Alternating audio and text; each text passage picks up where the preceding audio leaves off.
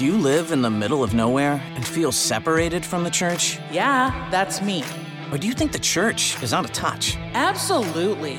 Then this podcast is for you. Coming to you from the Diocese of Sioux City. What? Where the hell is Sioux City? Welcome to Outcast Catholic with your hosts, Father Shane Demon and Father Travis Crotty. Ladies and gentlemen, welcome back to Outcast Catholic. I'm Father Shane Demon. I'm Father Travis Crotty. Always good to be with you. Thanks for tuning in. Father, good to be with you. Likewise. Absolutely. Life's been good, hasn't it?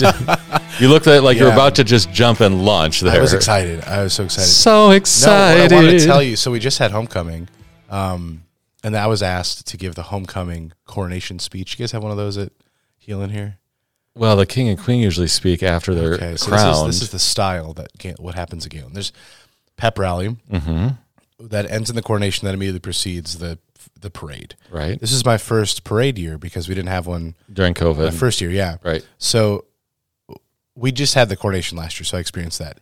And the teacher that I followed in this homecoming speech, she gave a speech wearing this very ugly like ball gown that she found it because, you know, everybody else is wearing these dresses. Okay. So she was talking all about school spirit. Please tell me you didn't wear a ball gown. No, then she ripped it off, had a cheerleader uniform underneath, and performed a cheer. For the whole. So it was exciting, very, very exciting. Tough to follow. It's kind of like a flash mob. I know, right? So how many speeches are involved, by the way? There's just one speech. Oh, but So she the king and queen was just don't like speak. she was like a pep talker. Yeah, She so that's what wasn't happens. giving it a formal address. Well, that's a formal dress, but there's some humor involved. So Got it's like a humorous kind of formal dress followed by something exciting. So The reveal. I had a lot. Okay. Well, about a month or two ago, before homecoming, we realized that our mascot is called the Jaybird. All right, we're the Galen Jays. Jays originally stood for St. Joseph and St. James, the Catholic churches in town. Uh-huh. Eventually became Jays, Jaybirds. That's our mascot. But our mascot, when somebody dresses up as the Jaybird, has never had a name. Oh. Herky the Hawk, Cy the Cyclone. I learned UNIs for the first time, so if we have any UNI alum out there, TC, TK, do you know what their names are? TC and TK, what do those stand for? Do you know? The Cat and the Kitten. That's UNIs, the Panthers. Okay. Thank you for that. Yeah, right. Random bit of info. Well, I just learned it. Okay. So we had all of our students offer names. So we had this huge spreadsheet, and then we had a committee that kind of brought them together, and then the whole student body voted on K through 12 voted on what our new mascot would be. The best was, I think, like the sophomore class. They thought that if they all put the same name, it would somehow the algorithm would let them win. They didn't realize we were just going to see them all. So every single sophomore, I think, put Ernest as their name. So that didn't win. But the name of our mascot at Galen is JB the Jaybird. So JAYB. Not to be confused with Justin Bieber, but his nickname is now JB. Thoughts? And you had the reveal of this. You got to reveal it during the assembly? I got to reveal it. Wow, that's a big honor. At the end of my speech, I said, "Hit it, Rain," to the girl who was with the music, and then the Jaybird walks down with a T-shirt on the back with a new name. Okay, pretty sweet. JB the Jaybird. The Jaybird. So okay, congratulations. Yeah, the identity has been found. Really, it really has. The lost has been found. Very, very exciting stuff. So I did not have to wear a dress or perform a cheer because or rip off any clothing. Praise God. So I just pushed it off on JB the Jaybird. Is the student's identity in the Jaybird costume, is JB's identity actually known? Oh, like which student it is? Which student? Absolutely not. Top it's secret. Very secretive, yeah. Okay. Yeah. They asked me, and I will tell this to any Lamar's people listening, I was asked once to put it on, and I refused. Because it's so sacred for that I'm person? already enough of a mascot the way it is at the high school. I am hype man I don't incarnate. Need to wear a mascot. I don't need costume. I am hype man. I don't need a costume. That's right. Yeah, exactly. Well, congratulations for that wonderful opportunity to reveal the new name. To JB the Jaybird. I'm glad the name has been found. Very good. Do you know your name? Do you know how to get home? I have a name now. Yeah, that's awesome. What is that? Oh, it's from a comedian sketch. Good. Never mind. I'm glad. Never I thought mind. you were just saying something weird, so no. I'm glad it's a sketch. It's from a sketch. Anyways, I think we should talk about the fact that my life sucks. Oh, interesting. Nice segue, right? Yeah, very good. Smooth. My life doesn't suck. I love my life. Mm-hmm. But I use that phrase to describe what I think so many people experience in the spiritual life. This bitterness that sets in, this resentment that says, oh, my life sucks. My life sucks. I know. Starbucks was out of my favorite flavoring today. First world problems, right? People, I think, naturally are prone to this mentality, and I don't think they realize how deep it goes, and I don't think they realize how often it comes up. And it comes up in the issue of envy. So that's what I'd like to focus on today. Envy is one of like the 7 deadly sins, one of the 7 capital sins, but also an envy that kind of even touches the sentiments of the interior life. So how's that sound? Can we focus on envy today? Sounds good. I think sometimes people are confused what envy even is, you know? Exactly. Like they see it on a list and they're like, I don't think I have that. I don't want other people's trucks or something like that. Right. And so this often comes up in the confessional. We hear people say, well, I'm jealous of this, I'm jealous of that, I'm jealous of this. I don't think people really understand what jealousy is. So I think it'd be good to get those 2 terms straight. Yeah, please. All right. So in the classical understanding, envy is, oh my gosh, how does she have those shoes? I want those shoes. How does she do her hair like that? If only I could have a hairstyle like that. How does he have that truck? I want that truck. How does he have muscles that big? If I go to the gym and get ripped like that, maybe I'll be that big. I totally want a body frame like that. It's this covetedness towards other people's possessions, opportunities, honors, lifestyles, personality traits, bodily features and characteristics. You can go on and on and on and on and on. Social status, stuff like that. Right. It's this, how do I get, another 1,000 followers on my Twitter account just like this person? Mm-hmm. It's this craving for the exterior things that other people seem to have acquired for themselves. That's envy. Often confused with jealousy. Jealousy is craving those things for oneself in a very possessive way when threatened by others. So the example I give is this. You're a sophomore in the high school band and you're a good trumpet player. And all of the seniors are graduating. All the seniors are graduating. There's no juniors playing trumpet and band. It's just seniors and sophomores and freshmen. And you're thinking, well, I'm the best trumpet player after these seniors graduate. Trumpet players are the best members of the band anyways. Thank you, Father. So I'm going to have all the lead solos in marching band and jazz band and concert band because I'm going to be, the top dog trumpet player when these seniors graduate. And then over the summer, you get word that there is a transfer student coming in who's going to be a junior who's a trumpet player. Break that guy's legs. That's exactly what jealousy is. Yeah. You feel all of a sudden threatened by this person because the status or the possessions or whatever that you've acquired for yourself now have to be held onto in a coveted and possessive way that you are now threatened by this person, which in the course of this example, you haven't even met this person. Maybe this person is a terrible trumpet player, but the fact that you know that there is a threat on the horizon, that's when jealousy sleeps in. Does that make sense? Yeah, it does. Now, do you think, I'm just wondering here, and maybe you'll get to this, which one is playing more off of our own insecurities, do you think? I guess you can be threatened in your insecurities, but it seems like the jealousy thing you just mentioned there is more like the defenses come up. Right. Like you're defending kind of like yourself and your state and your place. Yeah, the insecurities people carry around and live out of. I think it could be both. Yeah. I think it could be both. If you're naturally just kind of going into defensive mode and everyone's a threat to you, or if you're constantly craving everything else that everybody has around you, and then you just think, well, my life sucks. Yeah. I think one's insecurities could come up in both ways. So we have to be really on guard about this, and it comes up often. I don't think people realize it. So, when envy pops up and you just kind of covet everything that everybody else seems to have acquired around you, and then you think your life sucks, what's the result of this? Well, first of all, the result is that you've clearly got a disordered attachment to like the things of this world. Yeah. Material things, fancy cars, nice homes, job promotions. Just like even like how good our bodies look. Yeah. Or what social group do we run in? Yeah. Like, ooh, how do I get in the in crowd? I mean, that even happens for adults. Yep. So we get kind of this disordered attachment to the things that appear to be so fulfilling, that appear to make one so happy, and then the result of that, when you slip into this mentality of my life sucks, the result of that is a sadness that just grips the heart. And that's really the spiritual danger there. You just become sad about the condition of your life. You know, your own possessions, your opportunities, these things all of a sudden become worthless because they don't measure up to this false comparison that you were setting yourself up for when thinking about everybody else. Does that make sense? Yeah. I mean, and this sadness goes deep, and I don't think enough people talk about it. I don't think they recognize it. Yeah. And if they do recognize it, I don't think they acknowledge it, you know?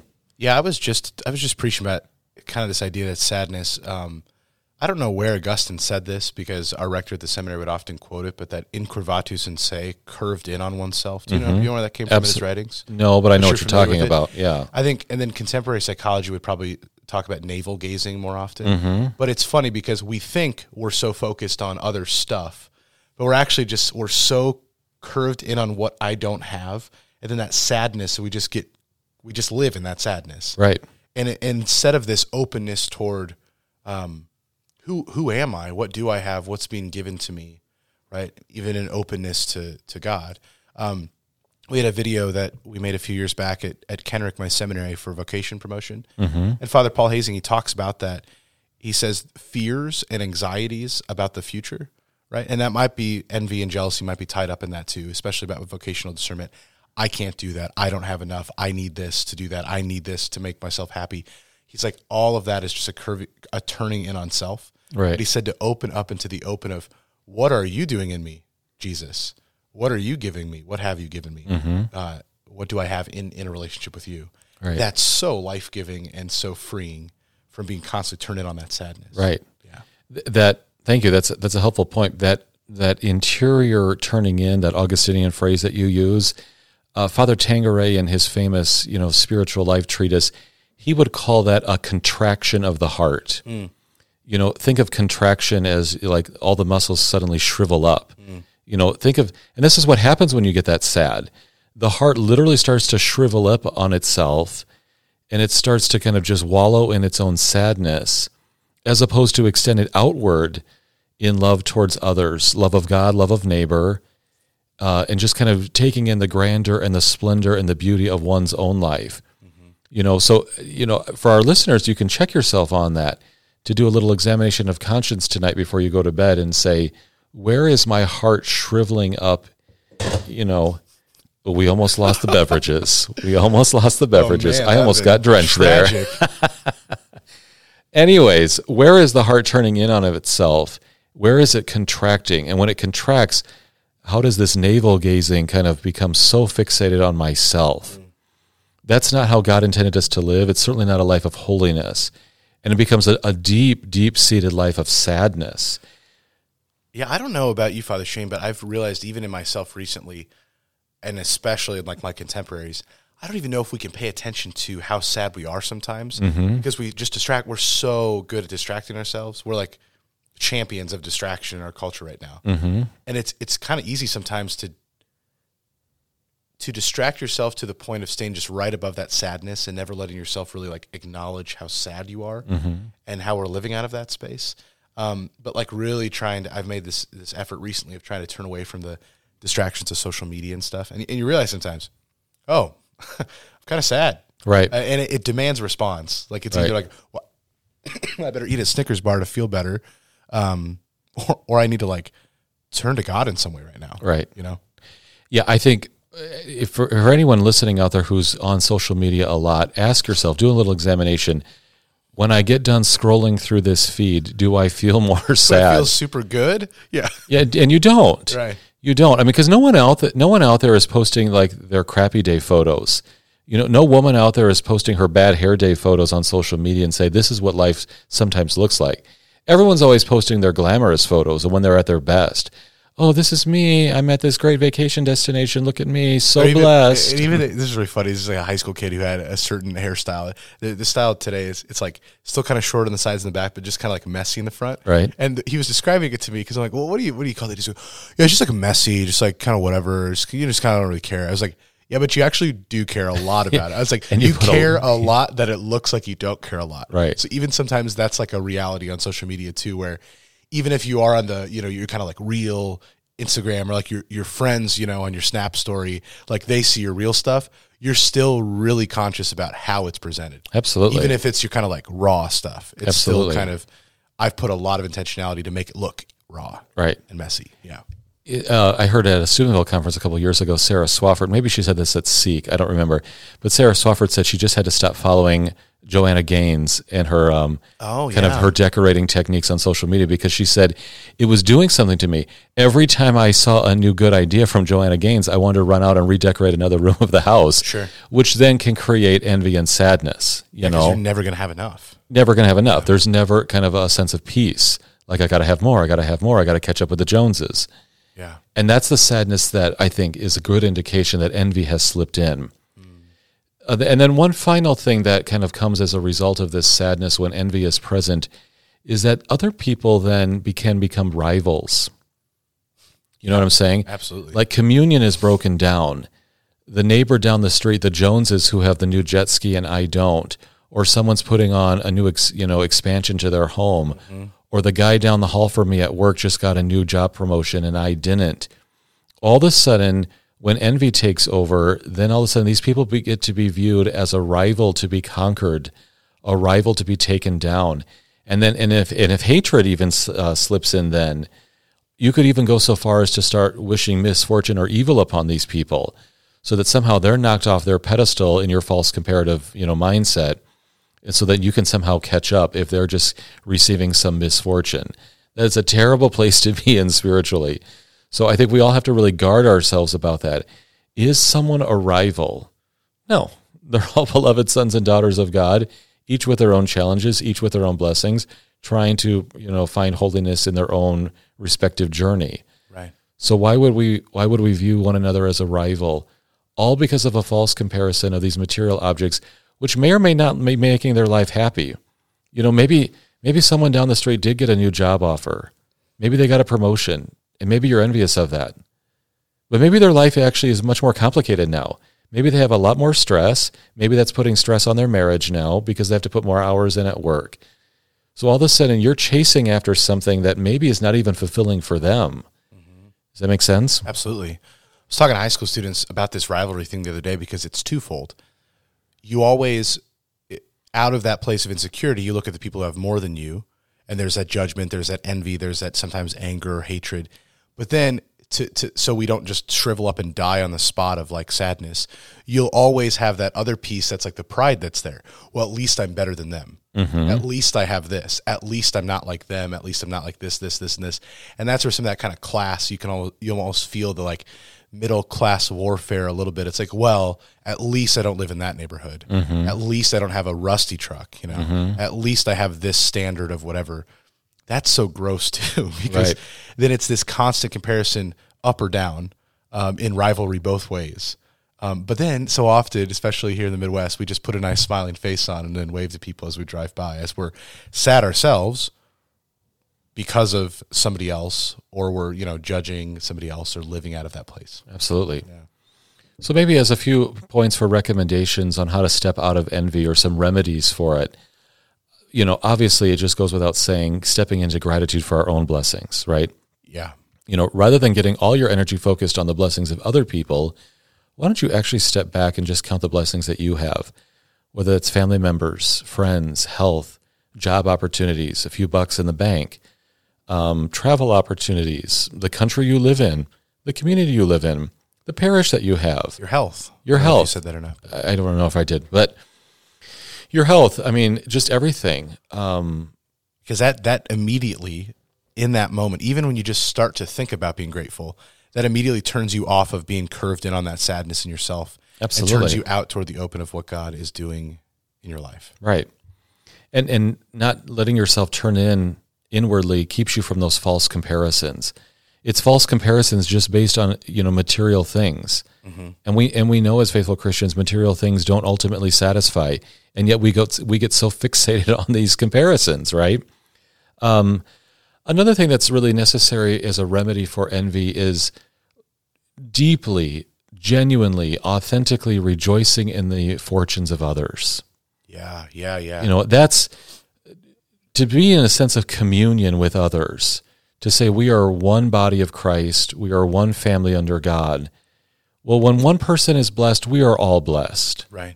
You know, and I'm not going to sit here and just try and tear down that person or judge that person or be envious of that person, but I can truly delight in their fortunes. I can share in that even from a distance, even if we don't talk about it, that knowing my heart is somehow elevated because they are blessed right now and goodness is flowing into their lives. If we can't delight in the fortunes of others, then we must be pretty sad and lonely people ourselves who are probably acting in a very condescending way towards everybody, which is spiritually very, very poisonous, right? But I would say, one other thing that's necessary to state here is there can be a good virtue that's practiced in emulation, right? Not chasing after the material things of others, but if you notice that someone is really walking with the presence of God, if they're radiating a sense of holiness, if the fruits of the Holy Spirit are manifest in their lives, if they just exercise lots of good virtue, wanting to emulate that's not a bad comparison. That's actually just being inspired by the presence of God where it's flowing, right? Like the saints. Exactly. So wanting to emulate holiness, that's not a bad comparison, right? It's the comparison that leaves us with the bitterness or the sadness in our mouths, particularly when it's just rooted on earthly things and not heavenly things. I suppose it's even possible to get a little envious of people who might be in heaven. Not that couldn't happen when we're in heaven, but even now in this lifetime, you wouldn't want envy to pop up about that. But to just truly try and emulate virtue and holiness where it's seen, and use that person as a role model to say, I want to walk with you as we journey together towards God, that'd be a very helpful way to fight against the sin of envy. So some good talking points. Well said. Yeah. Good opportunity to keep examining how we're living. Yeah. And to remember that your life does not suck. God has blessed you in countless ways. To suck. Yeah, God has blessed you in countless ways. Let's not let envy take hold of us and just kind of leave us with that bitterness and that sadness, but always raise us up to Him. Father Travis, thanks so much. Good to be with you. See you soon. Thanks for tuning in. Send your questions and comments to outcastcatholic@gmail.com. Catch you next time, and God bless.